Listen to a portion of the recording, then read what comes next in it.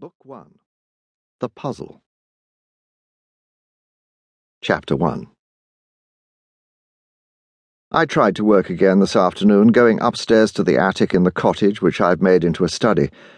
But from my window I could see the sky, quite blue, almost balmy, for the first time this year, after months of damp and grey. Light, fluffy clouds sailing over the small hills of this part of Oxfordshire, where I've come to live. But I was impatient again for something I couldn't touch, something that was surely happening somewhere out there in the world at that very moment, as I sat at my desk, thumbing the typescript of the book on the British in Egypt, which I'd been working on for the past few years. I'd started to read again my chapter on the Suez debacle and its aftermath, a period I'd lived through in Cairo 20 years before. But the writing seemed cold and irrelevant on the page, so far removed from the blazing heat and anger, and yet, for me, the love, of those years. The smell of lime dust and urine and burnt newspapers sweeping up from the back streets of the city. The rumour of sour bread and burnt kebabs that they cooked on a barrow at the corner of my street by the Nile, rising up in the baking air past our open bedroom window, where I lay with Bridget through the hot afternoons, doing the one thing we did so willingly and well then. I was impatient for that, perhaps, or something like that again, some dangerous reality, and not this studied history in a calm world. The Cotswolds, where it seemed I'd been asleep for many years. I'd felt like Mole all that day. Mole waking on the riverbank that first real day of spring, coming out into the light on the water, after the bad dreams of winter, getting his house in order before setting out on his long adventure. I was not yet tired of country life last Christmas, but now that spring had come, and some nameless cure took place in me, boredom had begun, nibbling away at my days, making each of them several hours too long. The mornings were all right when I worked, and most afternoons when I journeyed over the small hills, but the evenings were difficult.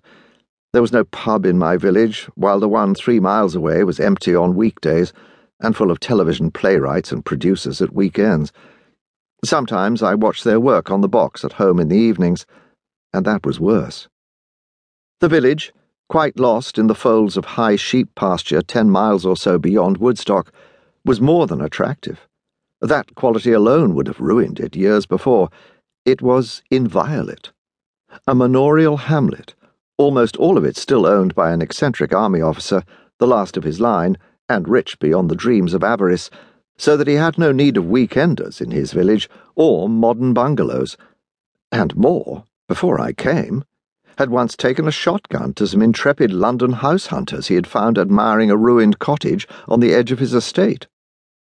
Nearly all the tied cottages on the single small street had their doors and gable ends painted the same shade of very sombre blue, except for mine, a neo-Gothic red-brick cottage behind the church, not part of the Major's empire, but which had belonged to the local sexton, and I had bought from the church commissioners. There was a unique 14th-century tithe barn by the manor farm, with arrow-slit windows, while the small church, with its dumpy Anglo-Norman tower and ochre-coloured stone, was a wonder in slanting sunlight, and considered perfect of its kind.